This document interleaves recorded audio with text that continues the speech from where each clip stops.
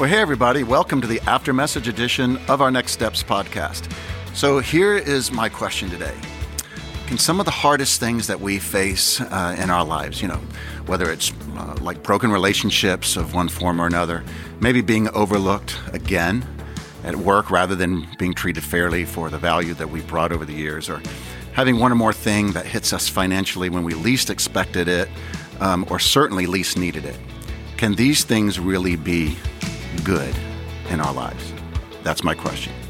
Do those things really build our faith, or do we just bear through them and somehow hope and believe that they have a certain God-ordained purpose? Truth be told, we don't really see it. Can those things really be good? That's my question. And that's what we're going to wrestle with today on our podcast. I'm glad you're listening. If you are, I'm Steve Veal. I'm here with Tyler Newsom. And Tyler, I'm really glad that we have our guest that we have here today. Why don't you introduce who he is, and then I'm going to tell you why I'm so glad that he's here. Yeah, we have Spencer Purdy here with us, one of our worship leaders here at Westridge, and I'm glad too, but I think we're glad for the same reason. Yeah, because this is a tough topic that we're going to be wrestling with today. It is. And we need at least one smart guy at the table. That's what we do need that. There is a reason they've asked you and I to lead this thing. Right. It's because we're great at asking questions we don't quite know the answer to. That's right. So, Spencer, great to have you, man. Hey, glad to be here. Yes, and listen, you killed it yesterday, man. Thanks, man. Thank you. Introduced a new song to us. What's the name of that song? It was Hymn of Heaven. The Hymn of Heaven? Hymn of Heaven, yep. Wow. Brian Johnson and Phil Wickham. Yep. That was good. I love the way you set it up, too. So if you didn't get a chance to listen to that yet, you need to go back and listen to it. Good, really good song. So I kind of want to jump into it. So let me give the background. So Pastor John Morgan was our teacher yesterday, and the title of his message was Standing for Faith. And we're in the series, In the Waiting. And so John was taking a look at the teaching of the Apostle Paul from 1 Thessalonians, because we were in chapter 3 now. And here Paul is continuing to address the persecution that these believers were facing there in Thessalonica. And Paul seemed to be offering a greater, bigger vision for what they were experiencing. And so one of Pastor John's first points that I thought was really good had to do with, listen to this, the expected trials and struggles to living a life of faith. In a culture that would, that's not indifferent to our faith. In fact, oftentimes is in opposition to it. And so they were facing a lot of persecution, same as today. And then ultimately, I think the win of it all was what allows us to rise above all of that is a deeper faith. So here was my question, what I was wrestling with. In you guys' experience, is that kind of faith that he was describing yesterday and that we see in these Thessalonians, we see in different places in the scripture, is that a rare faith to find? Even in your own life in different seasons and times, or in the people that you minister to, is it rare to find that kind of faith today? That's my question.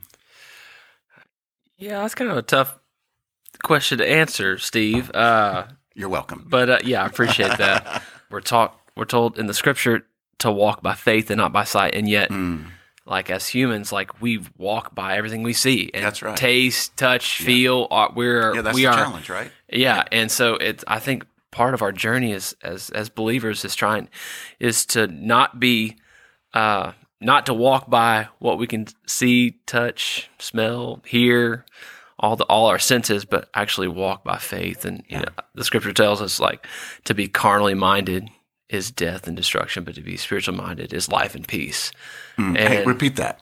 So to be carnally minded is death and destruction. And so that's not necessarily talking about sin, even though it can be.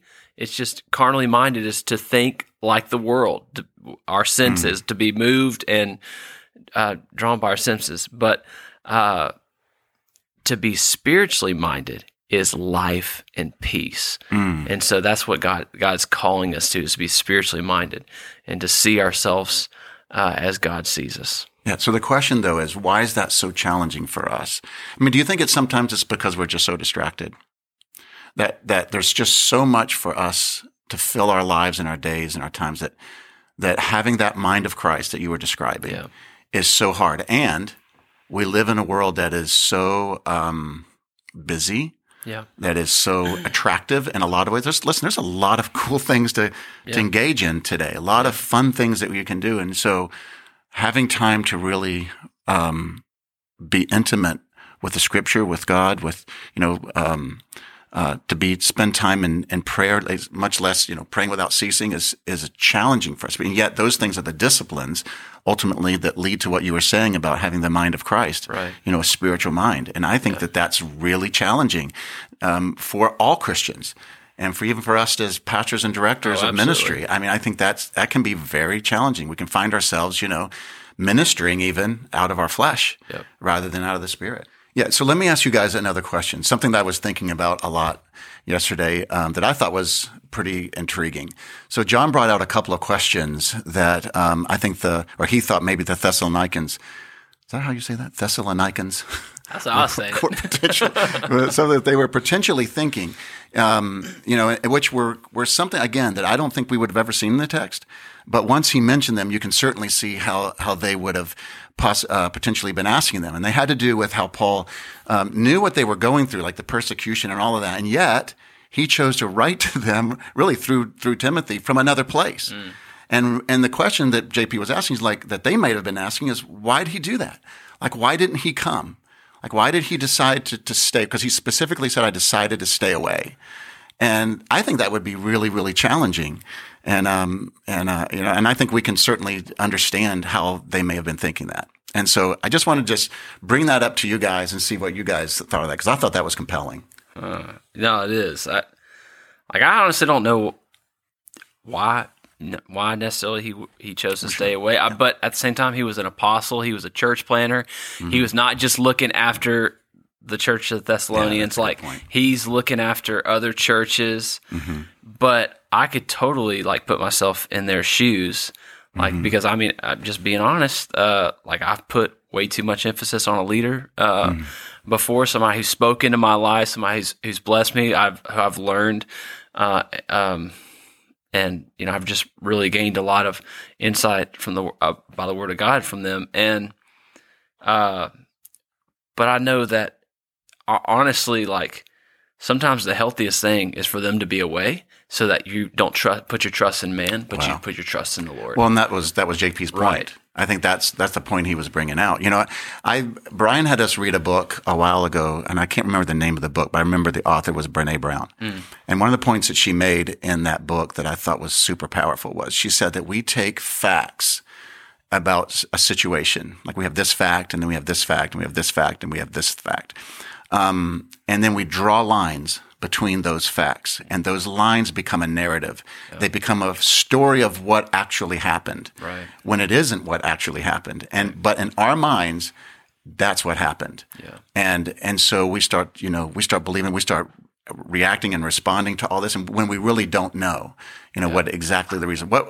We know a little bit about what Paul was experiencing, that he was forbid to come there and all that other stuff, but they were all under persecution. So I can see how they were asking the question, but like you said, I thought was good. We don't know what all Paul was experiencing, and neither did they. And oftentimes in our lives, we don't know what our leaders are dealing with. Yeah. So many times we do not know what's happening. And we're frustrated with them because they're not doing what we think they should be doing. And we don't understand. And maybe we've written a narrative in our minds. So, Well, I think we're making it a little too difficult if you think about it. Thessalonians. So Thessalonica. We're just owning that word, right? We're owning it because it's a made-up word. That's right. Thessalonica is the place. Thessalonians are the people. I think that's the right way to say it. Let me get into the question. We've made words up here before. Wouldn't be the first. If you think about it, Paul is continually preaching a Christ-centered life. Yeah. And even he keeps getting word that these people are baptizing in my name now. What's going on? All of a sudden, I lead them just for a little while, and they start to baptize in my own name. So yes, these people are very prone to kind of take their eyes off Christ and start thinking, okay, this, Paul raising Paul up to Christ's level. I don't think that's necessarily why he wasn't in this situation, but I think even the fact that we're wondering, why wasn't he there? Instead of just simply writing them, why wasn't he there? It just shows how much in the Christian world, we value our leaders being around us, our pastors being around us, and being right in our situation, when a lot of times it's just not physically possible. Yeah. And we do raise those leaders up to a standard that they can't meet. And then even when they don't meet them, we walk away disappointed. Yeah. So how do you guys deal with that? How do you deal with how have you changed your thinking? Do you feel like you've grown?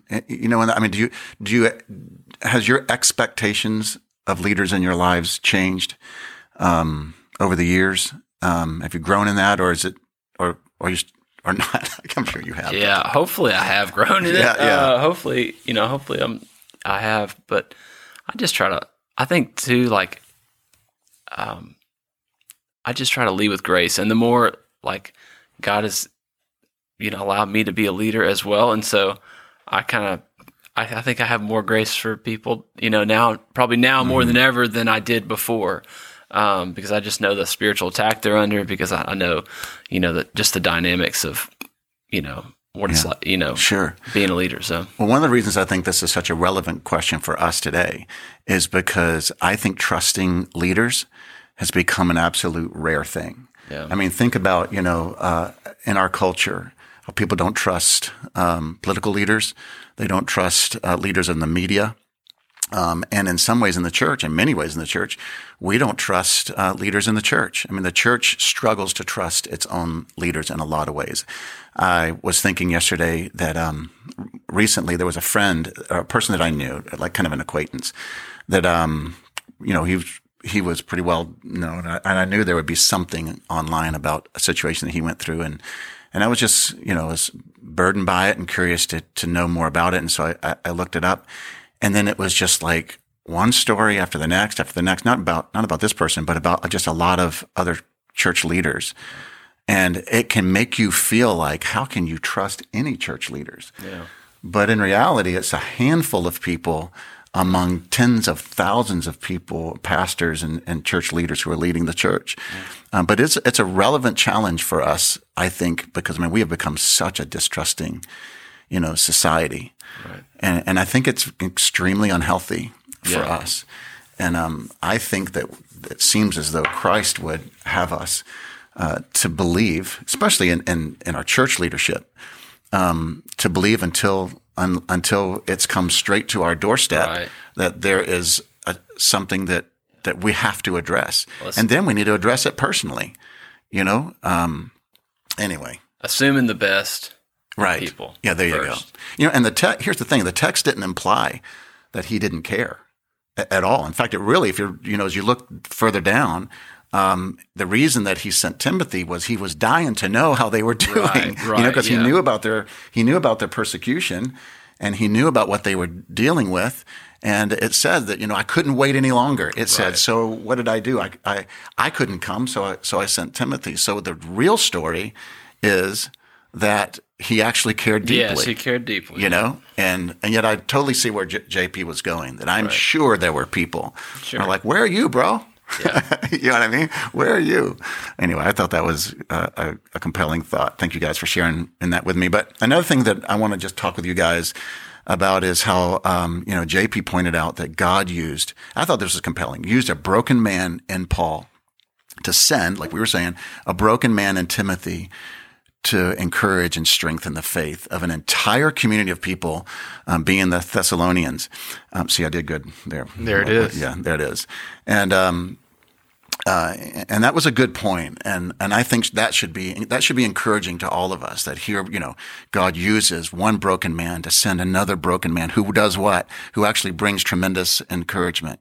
But don't you guys think that so many folks, and in times I think it'd be true of us as well, that we struggle getting past our past, is the question I wanted to say. That we're unable to see ourselves as being okay with God, as far as to do significant things in life and ministry, much less to represent Him to other people. And we just get so drugged down by our own, and it might not be, it might not be a sin issue. It might just be a talent issue. Like, I don't have the ability. I don't have the talent. Yeah. I don't have the pedigree, so to speak, to be able to do what is in my heart to do. I feel compelled but I don't feel like I'm good enough, or that God would use me in that way. And don't you guys feel like that's true for us?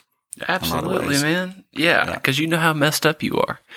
Yeah, that's right. And I think in God in his wisdom used Paul, who was a persecutor of the church, literally going out of his way to throw Christians in jail and even see Christians to their death. Yeah. So how long would it have taken him to undo that reputation? Yeah, right. So and Paul even says, like, I'm the chief of all sinners. Like, I mean, and God chose to use Paul so that nobody could say God can never use me.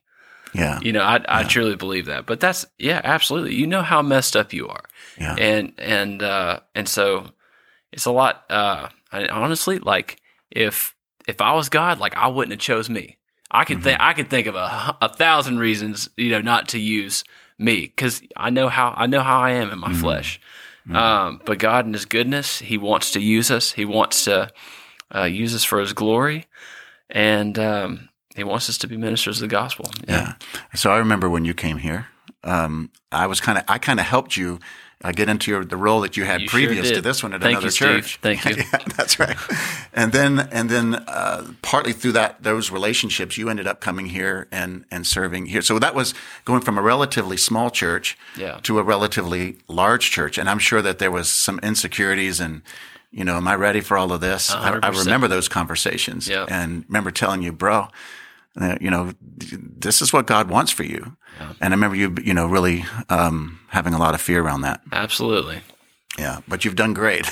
I appreciate that. That's the beautiful point. And it's been fun watching you grow, as a worship. I thought about that yesterday, Spencer. When I was just listening to you lead worship yesterday and transition between songs, I just thought, man, how much you have grown just as an efficient and effective minister, how you help us see the beauty and the message of a song, that we have the privilege of singing to God. So, I think our insecurities though just cripple us in so many ways. Well, going back to our point about how we view leaders too, and viewing them as without sin and have lived a previous life without sin, I feel like a lot of time we do that to one another. We hold each other to a standard as if they have figured it out. Even if they've been following Christ for 10 years, for 50 years, or a day, that moment of following Christ, you have to be perfect from there, and that you have to be totally refined from there. And then when we see, we don't give ourselves enough grace, but sometimes we don't even extend the grace to others. And that kind of brings me to my next point. Or JP's point that kind of led us in as we wrap up. So JP said that when we don't live in total surrender to God and his love for us, we will become absent of redemptive love for others. Mm-hmm. How do you see this playing itself out? What does the absence of redemptive love, as JP described, look like? Well, Spencer, can I jump in on this? Yeah, go for it. I'm talking a lot today. I'm supposed to be a host. That's because you're the smart one. That's right. No, that is not the truth.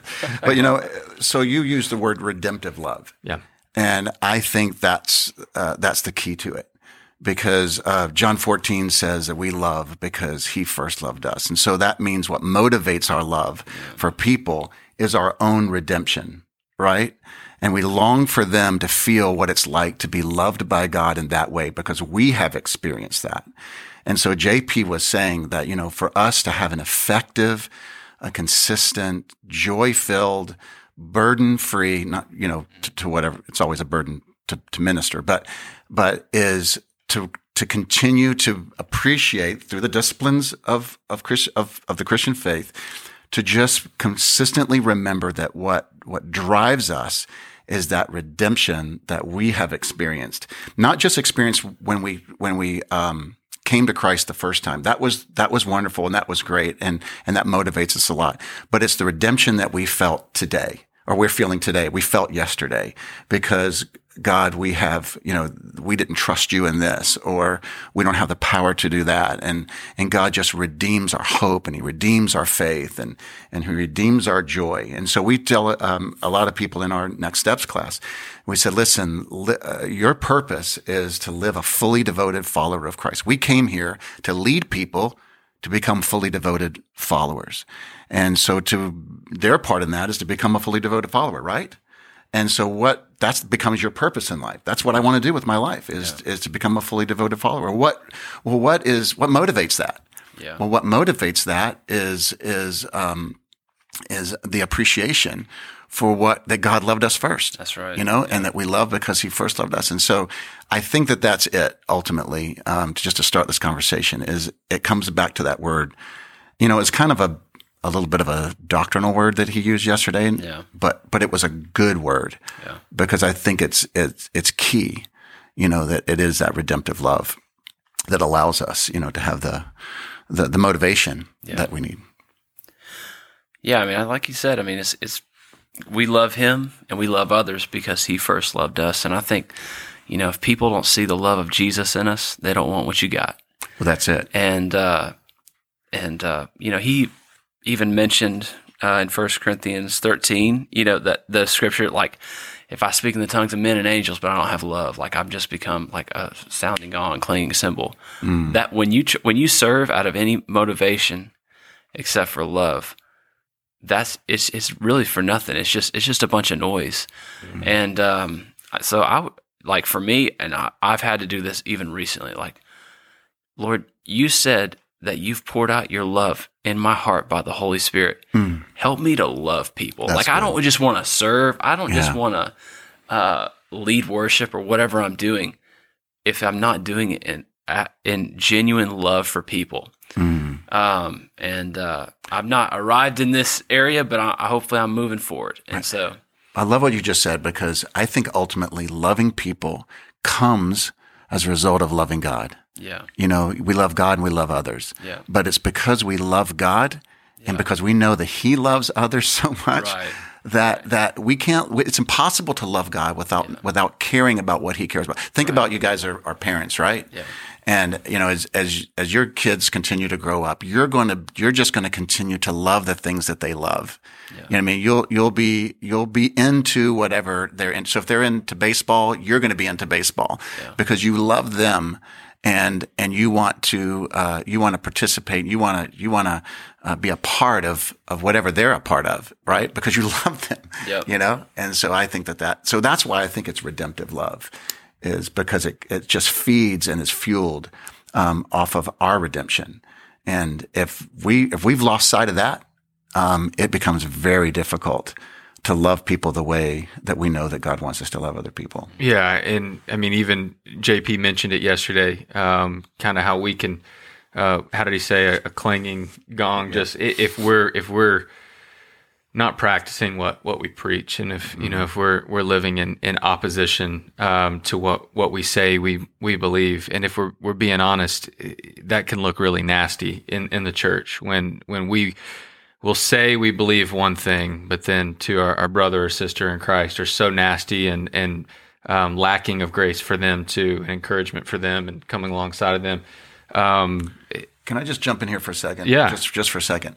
So do you think, like, we see our culture trying to be so gracious and loving and accepting of everybody and everything, and I think what I'm seeing, and I don't know, I hope this doesn't sound judgmental, but kind of what I'm seeing is people attempting a gospel, but without its power, because it's not a gospel. It's a gospel according to man. So, but I think because we're made in God's image, there is that thing within us that says we should love. But we can't love because it's not coming from God. It's in and of ourselves. And so it just is broken, and it's messy, and it's wrong. And it's just in so many ways ends up being, because it can't be consistent, because it's a love that we're trying to create and make up. JP even mentioned that yesterday. It's a love that we've created, according to what we think is love, but we have to learn love from God. Yeah, it's a love without. He is love, right? It would be a love without truth, which isn't really a love at all. Right. It would have to be 100% grace and 100% truth as Jesus embodied. Right. And loving people is coming to them with 100% grace and truth. Yeah. You can't love someone. It's a brother or sister in Christ as they're blatantly in sin. It's loving to go to that person, and we see a model in Scripture in Matthew. It's lovingly to go to that person and make things right and show them kind of what you're seeing in their life. But you bring up a really great point, and I wish we had 30 more minutes. That's right. To go over it. But if you're listening to today's podcast, or maybe you listened to the message yesterday, and you're still not feeling like you understand all that clearly, or maybe you've sat in small group before and you're not grasping some things, and maybe it's just because there's a prior knowledge that you don't yet have.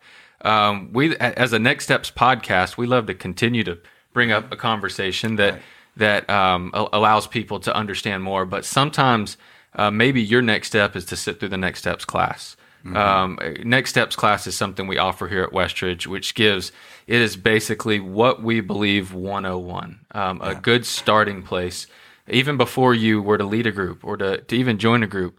And Next Steps Next Step classes are happening in person again here at Westridge on Sundays.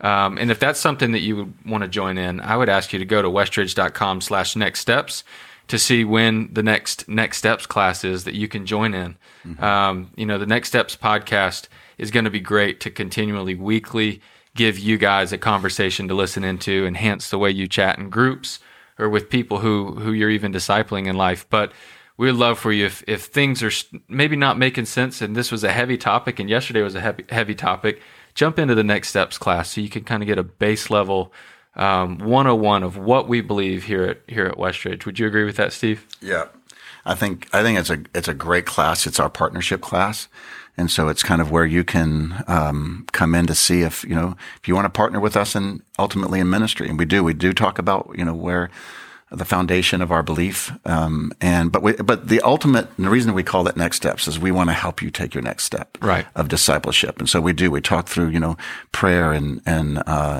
reading the Scripture and getting something from it. We talk about all those kind of disciplines of the faith, and we wrestle through it together over those weeks. And we always get great feedback from that class. Yeah. We always do. And so if you want to partner with us and become part of our church, it's the thing to do. Yeah. 4 weeks in person here on Sundays at Westridge. Yep. Yeah. Well, guys, it's been another great conversation. Thank you, Spencer, for joining us. We really appreciate it. Love what you do on Sundays, and thank you for joining us here today. Appreciate y'all having me. Absolutely. Well, guys, it's been another great conversation. We're excited to have this same conversation again next week, Monday morning. If you haven't already, set your notifications so that when you subscribe to our podcast, you know when new content is dropped each Monday around noon. So until then, guys, we look forward to it. But until then, know that you are loved.